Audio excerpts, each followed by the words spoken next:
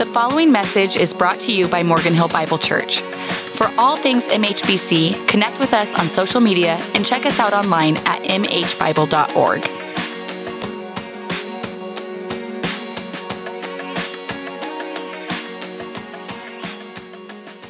If you have your Bibles, I'd invite you to open them to the book of Revelation chapter 2. If you're newer to church, Revelation is the very last book of the New Testament. So if you get to the very back, you'll find Revelation chapter 2. After I heard the news about Randy, I started praying, and I wasn't sure what to preach on or what to say today, but all I knew is that Randy would want to make sure we talked a lot about Jesus this morning.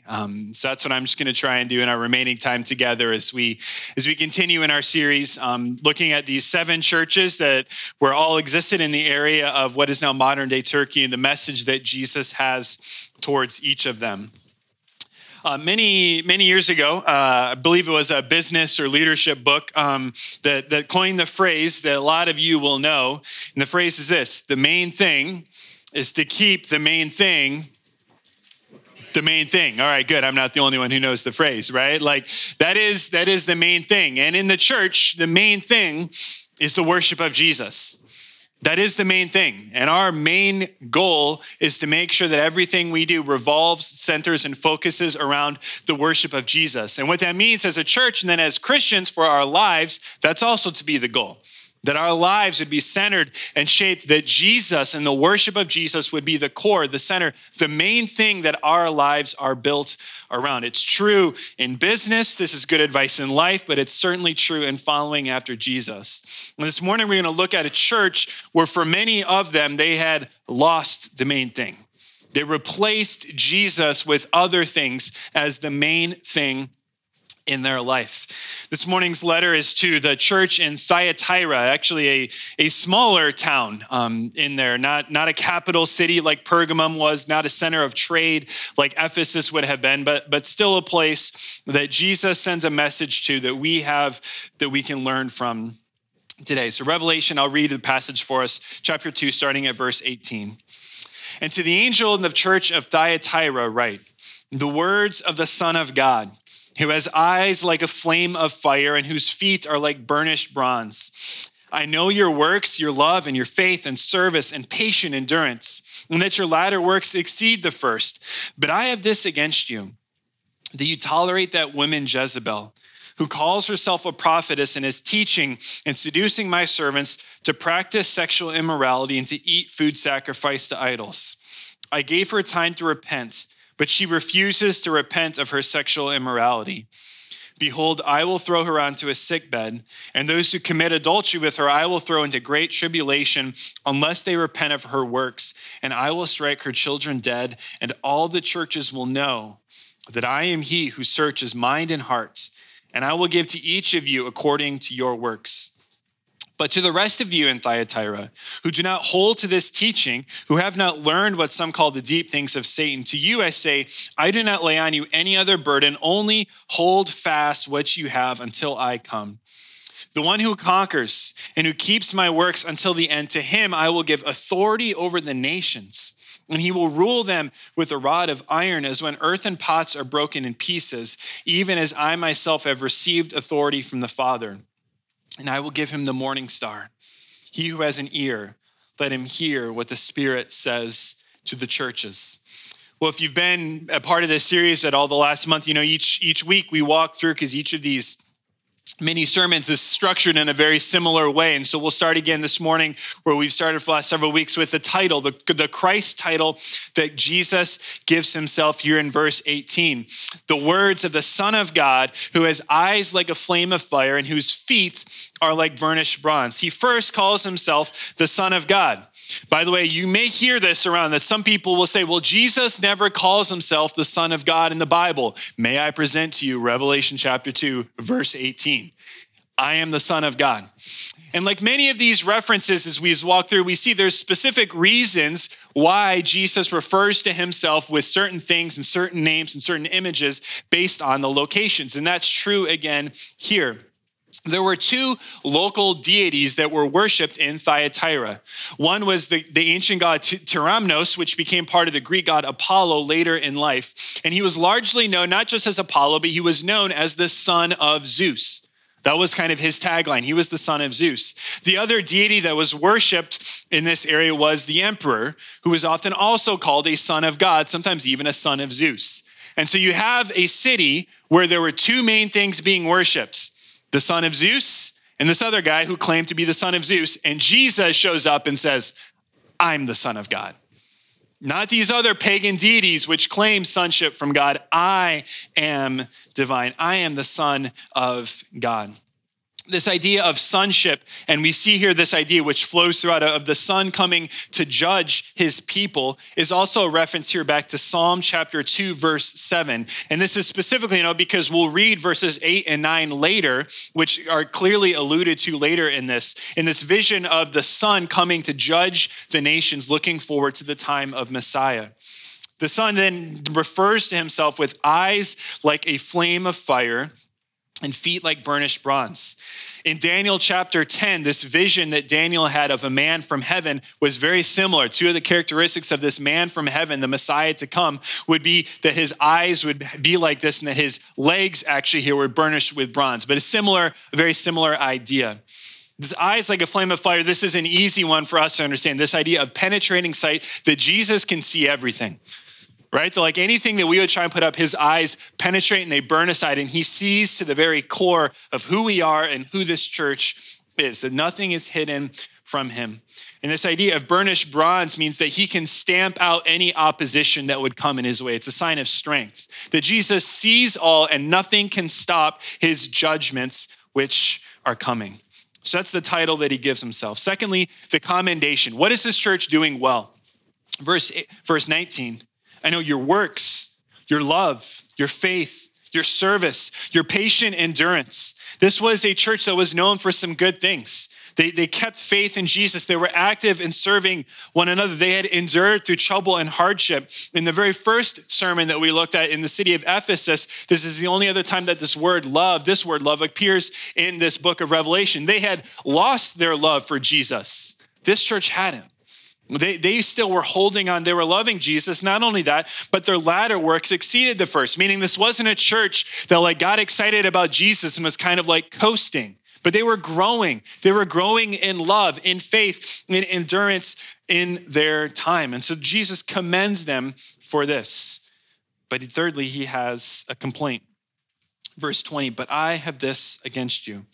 And the complaint is very similar to the complaint that we looked at last week to the church in Pergamum. Ultimately, one, that they eat food sacrificed to idols, meaning they're participating in pagan rituals, which revolved around this meal, and with that, practicing sexual immorality. Last week, he used the idea from the Old Testament of Balaam. This week, it's a character named Jezebel. Jezebel, who is a very real person in Old Testament history. The story of Jezebel, if you've not read it before, it starts in the book of 1 Kings, I believe about chapter 18. Jezebel is a pagan queen who marries the king of Israel, King Ahab, and along with brings all this pagan worship into the northern kingdom of Israel. She introduced hundreds and hundreds of false prophets. She tries to kill all the prophets of Yahweh, and later on in her life tries to specifically get hunted out and kill Elijah himself. She is known as the archetype of one who seduces God's people away from God and towards idolatry.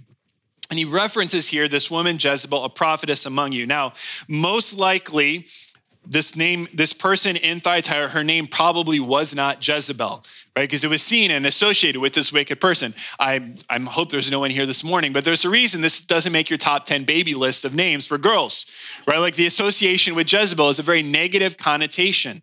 And so it probably wasn't a woman actually named Jezebel, but was attaching her to a character. There was someone, most likely a woman in this church, who was leading the church astray and introducing false teaching, ultimately having them commit idolatry and sexual immorality. The emphasis here is on the idolatry that Jezebel leads them to. And we see that because in verse 22, it talks about those who commit adultery. That's not physical adultery, that's spiritual adultery. They turned away from God and towards idols. And then later on, we see those who have learned these deep things of Satan. So she says she has something to give them, but is leading God's people astray. That's God's complaint against this church. The correction then. This is where the church in Thyatira is a little bit different than some of the others, because here the correction and then the consequence are divided into two. And first we see the correction for those who hold to this teaching with Jezebel. So there were some in the church who would say they were Christians, but were also practicing this same thing. Verse 21, I gave her time to repent, but she refuses. Verse 22 at the end, unless they repent of her works. And so what is the correction for those who are following in idolatry after Jezebel? Well, it's to repent. It's to stop. It's to root this idolatry out of their lives and to turn towards Jesus and forsake this false teaching that they have fallen to. What is the consequence, though, for those who have followed this? What is the consequence, the negative consequence, if they don't? Verse 22, I will throw her onto a sickbed. That same word for sickbed there would have been the same word for the bed or the couch in which these pagan festivals would have been, that they would have celebrated on, that the sexual immorality that was known amongst these festivals would have happened on. And Jesus is saying the same place of your sin and immorality is now the same place you will find the punishment. And instead of being a bed of pleasure, I will make it a sickbed for you. It says that they've committed adultery and will throw them into great tribulation, great distress. And then in 23, I will strike her children dead. Now, this is not like God going around and killing toddlers. All right, what this is referring to is the children of Jezebel would mean her spiritual children, those who also follow after her. And so those who have fallen prey to this teaching of Jezebel, this false teaching, would walk after. He's saying, listen, this is a path that unless you repent, this leads to death. This is not the way of Jesus. This is not the way of God. And if you are her children and continue in this idolatry, you are walking away from Jesus and it is leading you towards death. And then it's unique there, verse 23, because notice most of these messages are very localized, right? On this church. Look at verse 23 halfway through, and all the churches. Saying, I will do this so that every church around you, all of these 6 other ones as well, will know that I am he who searches mind and heart. The literal translation here is, I will search your kidneys and your heart, because in ancient thought, that was where the inmost desires and longings were of a person. Jesus is saying, I see the very deepest core of every single person and of who they are. That's where this eyes of fire comes right in. I see to the very depths of your soul, and everyone will know it. Well, then the second group, those who haven't held to this teaching, they get their own correction, their own encouragement later on. Verse 24, to the rest of you in Thyatira who do not hold to this teaching. So there were some who didn't follow this teaching, but they were still tolerating it in their midst, right? And so they're still called out amongst that. It's like, hey, it's not good to tolerate it. You're not holding to it though. If you're not holding to it, what are they called to? Verse 25, hold fast until I come. Stay true to Jesus. Continue to reject this false teaching. Walk away from it. Hold fast to Jesus. And if they do, verse 26, the one who conquers, the one who has victory, the one who overcomes, if you do, you will get granted authority over the nations. The positive consequence, if we follow Jesus, if we withstand this false teaching, is that we will share in Jesus's authority and kingly rule in his messianic kingdom. And this was a well-known thing and thought throughout the New Testament, that as followers of Jesus, we get to participate in the messianic rule of God over the world. And these images are sharp images of this rule and reign of God over all things, on which we, should we be faithful and conquer, like this passage says, will be a participant. In verse 27, it references a rod and earthen pots broken into pieces. This is the reference to Psalm chapter 2. Psalm 2 verses 8 and 9 say this, ask of me, and I will make the nations your heritage and the ends of the earth your possession. I will give you authority over the nations. You shall break them with a rod of iron and dash them in pieces like a potter's vessel. This rod could either be representative of a kingly scepter or of a club that shepherds would use to defend their flock. We don't know exactly, but it's this sign of authority and of protection. And then you have this idea of pots being broken into pieces. And it's this idea that God can do whatever he wants, including the breaking and reshaping of anything. And this is the same idea that the prophet Jeremiah picks up in Jeremiah 18:19, the well-known passage that I am the potter, you are the clay.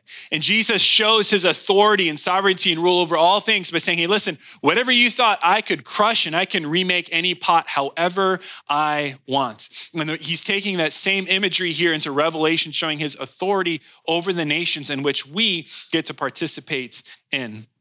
At the end of verse 27, he says, as I myself have received authority from my Father. That's a reference back to a well-known passage of the Great Commission, Jesus' last words to his disciples in Matthew 28. Before he says, go into all the world and make disciples, he says in Matthew 28:18, and Jesus came and said to them, all authority in heaven and on earth has been given to me. Jesus saying, because I have died, because I rose from the dead, because I defeated death, I have authority over all things. That Jesus has received that authority and he shares it with those who would overcome, who would conquer until the end with him. The second positive consequence for those who endure is in verse 28. And I will give him the morning star. The morning star. Numbers chapter 24 looks forward to a star that would come from Jacob. And this was seen as a messianic prophecy, that a star would come one day, looking at the Messiah. And we know this is talking of Jesus specifically, because in Revelation chapter 22, verse 16, it says this, I, Jesus, have sent my angel to testify to you about these things for the churches. I am the root and the descendant of David, the bright morning star. So if this church and if we are faithful, we are rewarded by being with Jesus himself, the presence of God forever with us. Jesus is the reward if we remain faithful to the end. What are three lessons from this church in Thyatira? This church was real. It existed 2,000 years ago. But what can we learn from this passage that relates, that helps us think about what it looks like to follow God in our world today?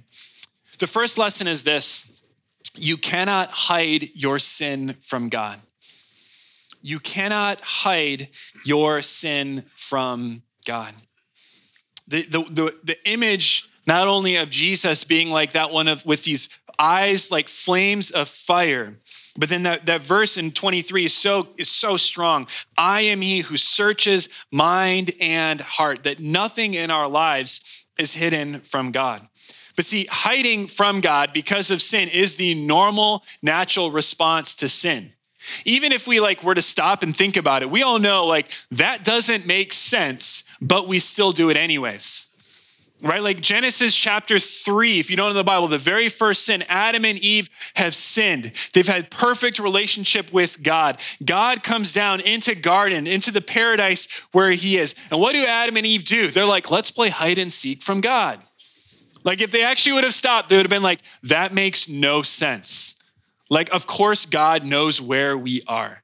But that is the natural response from our sin, is we want to hide it from him and think that he doesn't see it. Now, God sees our sin. And sometimes when we find ourselves in sin, the natural response is to try and hide it, to close it. I don't want God to see that part, but God sees all of us. This reality is at the same time terrifying, but also comforting.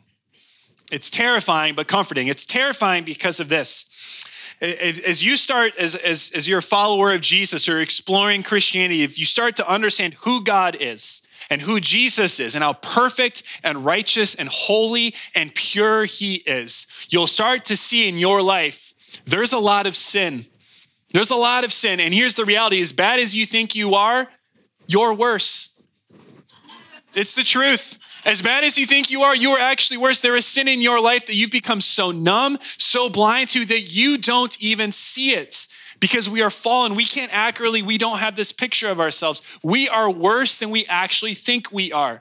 Why do you think when the prophet says that our righteousness is as filthy rags, Because even the good that we do is often tainted and marred with sin in our lives. Anyone ever been nice to their spouse just so they could go and then try and spend more money later and ask for forgiveness from it? Oh, I'm the only one. Yeah, right. You all have done that. Right? Even the good things that we could do in life are marred by sinful desires, sinful habits, sinful motivations, that we are more sinful than we even realize. And Jesus sees that. He sees the more sin in our lives than we see. It can't be hidden from him. He sees it to the very core. So it's terrifying. But why is it comforting? Because God sees you for who you really are. He sees you to the very core, and he loves you anyways. He sees the depths of the depravity and sin that are worse than you ever imagined, but he loves you anyways. See, so often in our world, we talk about potential. It's like a buzzword, right? Oh, this person has potential. You'll hire someone to your company because, hey, they have potential to develop into a great employee someday, meaning they're kind of garbage now or they're not great, but like maybe they'll get better one day. I hope so. And so that's why I want them. They have great potential. Jesus doesn't save you. Jesus doesn't love you because you have great potential. He loves you for who you are right now. He doesn't love you for who you could maybe one day be in 20, 30, 40 years down the road. He loves you right now in your sin, in the messed up state that you find yourself in. And so it's comforting because God loves you and he knows you better than you even know yourself. And when we rightfully see that we cannot hide our sin from God, the only response is to run to him for forgiveness and grace. The only response that we can have when we understand our sin, understand that we can't hide it, but understand that God still loves us and offers us grace anyways, the only proper response is to run to him for forgiveness, not to try and hide our sin. The second lesson from this church is Jesus demands your exclusive worship. Jesus demands your exclusive worship. This church and those who had been pulled with Jezebel into this teaching of looking at idolatry, they would not have denied Jesus. They would have been like, oh no, I still love Jesus, but I also have this thing going on. But for Jesus, it's not enough that you still love him, but you're also putting other things before him. Jesus demands our exclusive worship. When historians look back at this early church period in Roman history, there's a lot of things that stand out. But what was most shocking about these Christians is not that they worship Jesus. There was all sorts of worship. There was worship everywhere in Roman culture. Gods were everywhere. What was crazy is that they only worshiped Jesus. See, a lot of people had all these other gods and they say, yep, that's Lord. I'll worship Caesar as Lord. I'll have this God. And then Christians come along and be like, Jesus is God. And they're like, we'll say Caesar is Lord. And they'll say, no. And some were willing to die for it because they realized that Jesus alone is worthy of our worship. It's this idea that is portrayed in the beginning of the Old Testament 6 times. The phrase comes that God is a jealous God.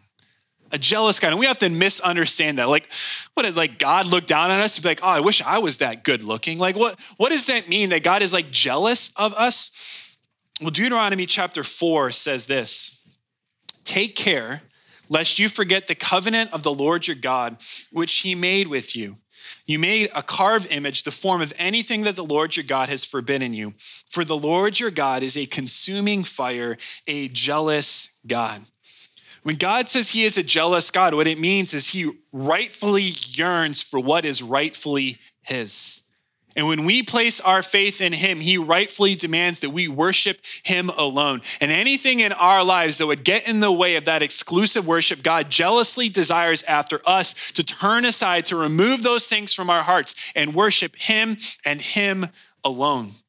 This is why so often throughout scripture, when idolatry, when things that push Jesus to the side are talked about, it's in terms of adultery, right? We saw there in verse 22, those who commit adultery with her. It's this spiritual adultery. There's a book that I read many years ago that traces this theme throughout the whole Bible, and it focuses on the prophets, where this comes up over and over again. And he titled the book, because it was so relevant to it, he titles the book, God's Unfaithful Wife. That's the picture of God's people in the Old Testament, that we are an unfaithful wife to God. And so God is jealous. Why? Because the commitment has been made. He's jealous for what is rightfully his. In fact, to illustrate this so powerfully, he actually calls one of his prophets to literally live this out in his life, right? Hosea was called by God, and God said, Hosea, I want you to go marry a prostitute. Hosea probably was like, say what? God's like, nope, you heard me. So he goes, he marries a prostitute. What does the prostitute do? She leaves Hosea, goes find other ones. What does God call Hosea to do? You need to go buy her back and bring her back to you. Why? God says, because that's what I do to you over and over again.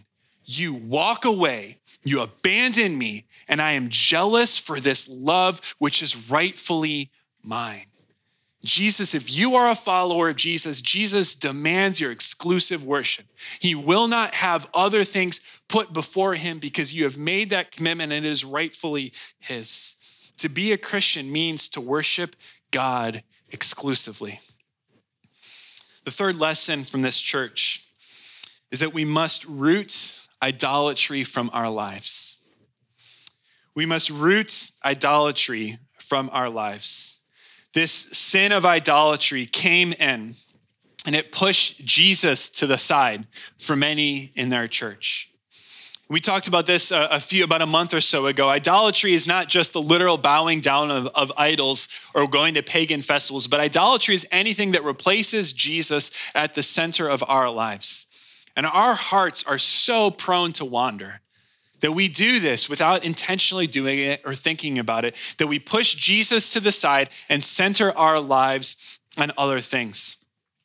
See, every single one of us, whether you're here this morning, you've been a Christian for a long, long time, or whether you're here, you're an agnostic, you're an atheist, every single one of us worships something. We were designed, every human worships. The question is, what do you worship? And as Christians, we're called to put Jesus at the center of our lives, the object of our worship. Our lives all revolve around something. What is that thing? See, sometimes I think of life, it's kind of like a solar system, that you have all of these things spinning and going around, right? You have family, you have work, you have kids, you have jobs, you have hobbies, you have career, you have all of these different things spinning at the same time, but there's always something at the center around everything else which else spins. Right? There's a core on which everything else will be sacrificed, set aside, so that that center thing is fulfilled. As Christians, we must make sure that center commitment that which everything else revolves in our life is Jesus, that nothing else pushes it aside. See, there's so many things that could be pushed into that center of our lives that could become idols in the place that Jesus rightfully belongs. I've been reading a little bit. I haven't finished the book, but I've read quite a bit of it and listened to a few different interviews and articles by a woman named Carolyn Chen. She's a UC Berkeley professor, and she wrote a book that just came out this year. And the title of the book is this: Work, Pray, Code. And the subtitle is When Work Becomes Religion in Silicon Valley. I don't believe that she's a Christian. The book is not necessarily written from a Christian perspective. I don't know her faith background. But she's noticed this. She said that the Bay Area, Silicon Valley is, and we've talked about this before, is the most non-churched, non-Christian area in the United States. So she said, but you would be wrong to think that it's not religious. It is one of the most religious places in the world, but the religion is work. She writes this in her book. Work has become sacred to tech workers. Their companies and startups are the faith communities that spiritually form and direct their devotion, giving them meaning, purpose, and belonging in life. She argues that it's unique here and now because this has always been an option, right? It's always been an option that we could put work as an idol in our life. What she says is unique in this area in Silicon Valley, that's what's expected. Like if you don't do that, it's seen as the abnormal, that your work is expected to be the focus around which everything revolves. She writes this: we make something sacred when we sacrifice, submit, and surrender to it. I love that because I think what she argues, and I think she argues it pretty well, is for so many people, specifically here in the Bay Area, what we will sacrifice our lives, submit everything to, and surrender our time, everything to, is our careers, our work. It's the most attractive idol that sucks us in. Now, maybe for you, it's not work. Maybe it's something else. But if you're a follower of Jesus, we must ensure that Jesus is at the center of our lives, that everything else revolves around him, that we push idols, they creep in, that we push these idols out and focus our lives on Jesus. On Wednesday, this past week, it was Wednesday morning when Randy's son called and told me the news of his passing. And we actually had an elders meeting scheduled for Wednesday night. And so I called and I talked to elders, and I knew right away there's no business that's going to happen, right? Like we can't think straight. That's not what we need to do, but we need to be together and we need to pray together.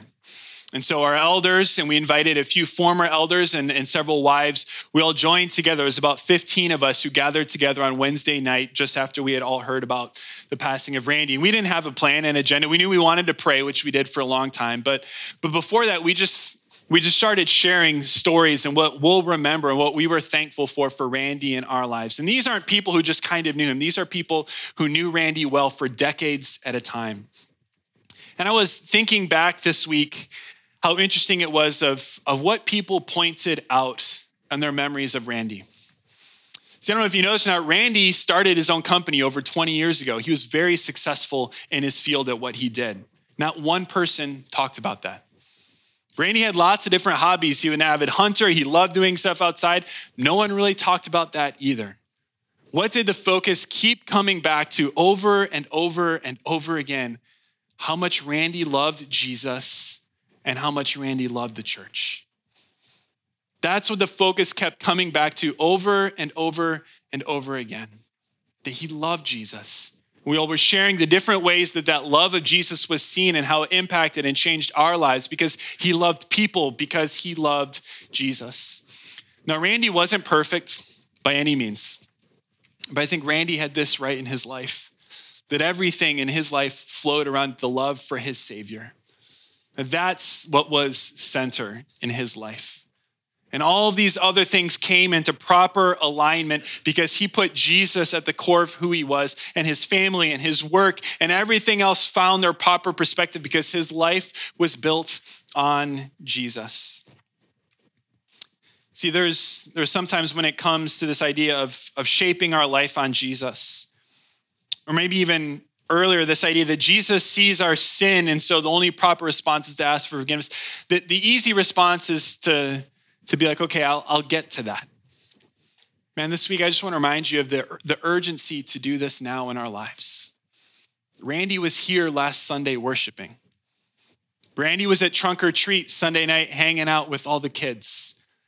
And on Tuesday, Randy was home with his Savior. Life is short. You don't know what this week will bring for you. There is great urgency in this, that when Jesus sees the depths of your soul and your sin, to reach out for his grace and mercy. He died on the cross. He rose from the dead so that you could have life. You don't have to be desperate in your sin, but you can find healing and hope in Jesus. For those of us who know Jesus, it's not that once life calms down, once I make enough money, once I buy the house, once I get settled, then. No, the call is now to build our lives on Jesus. Because I was struggling, what if that was me? What would people reflect on my life? I would want them to say the same. That the life was centered and built on Jesus. And that's our call for every single one of us who are followers of him today. God, we thank you that you are worthy of our worship. God, you are worthy of our entire lives, our singular, our sole devotion being centered and lived for you and for you alone. So would you show us the idols in our hearts that so easily creep in? Would we push them to the side so that you have your rightful place in our lives?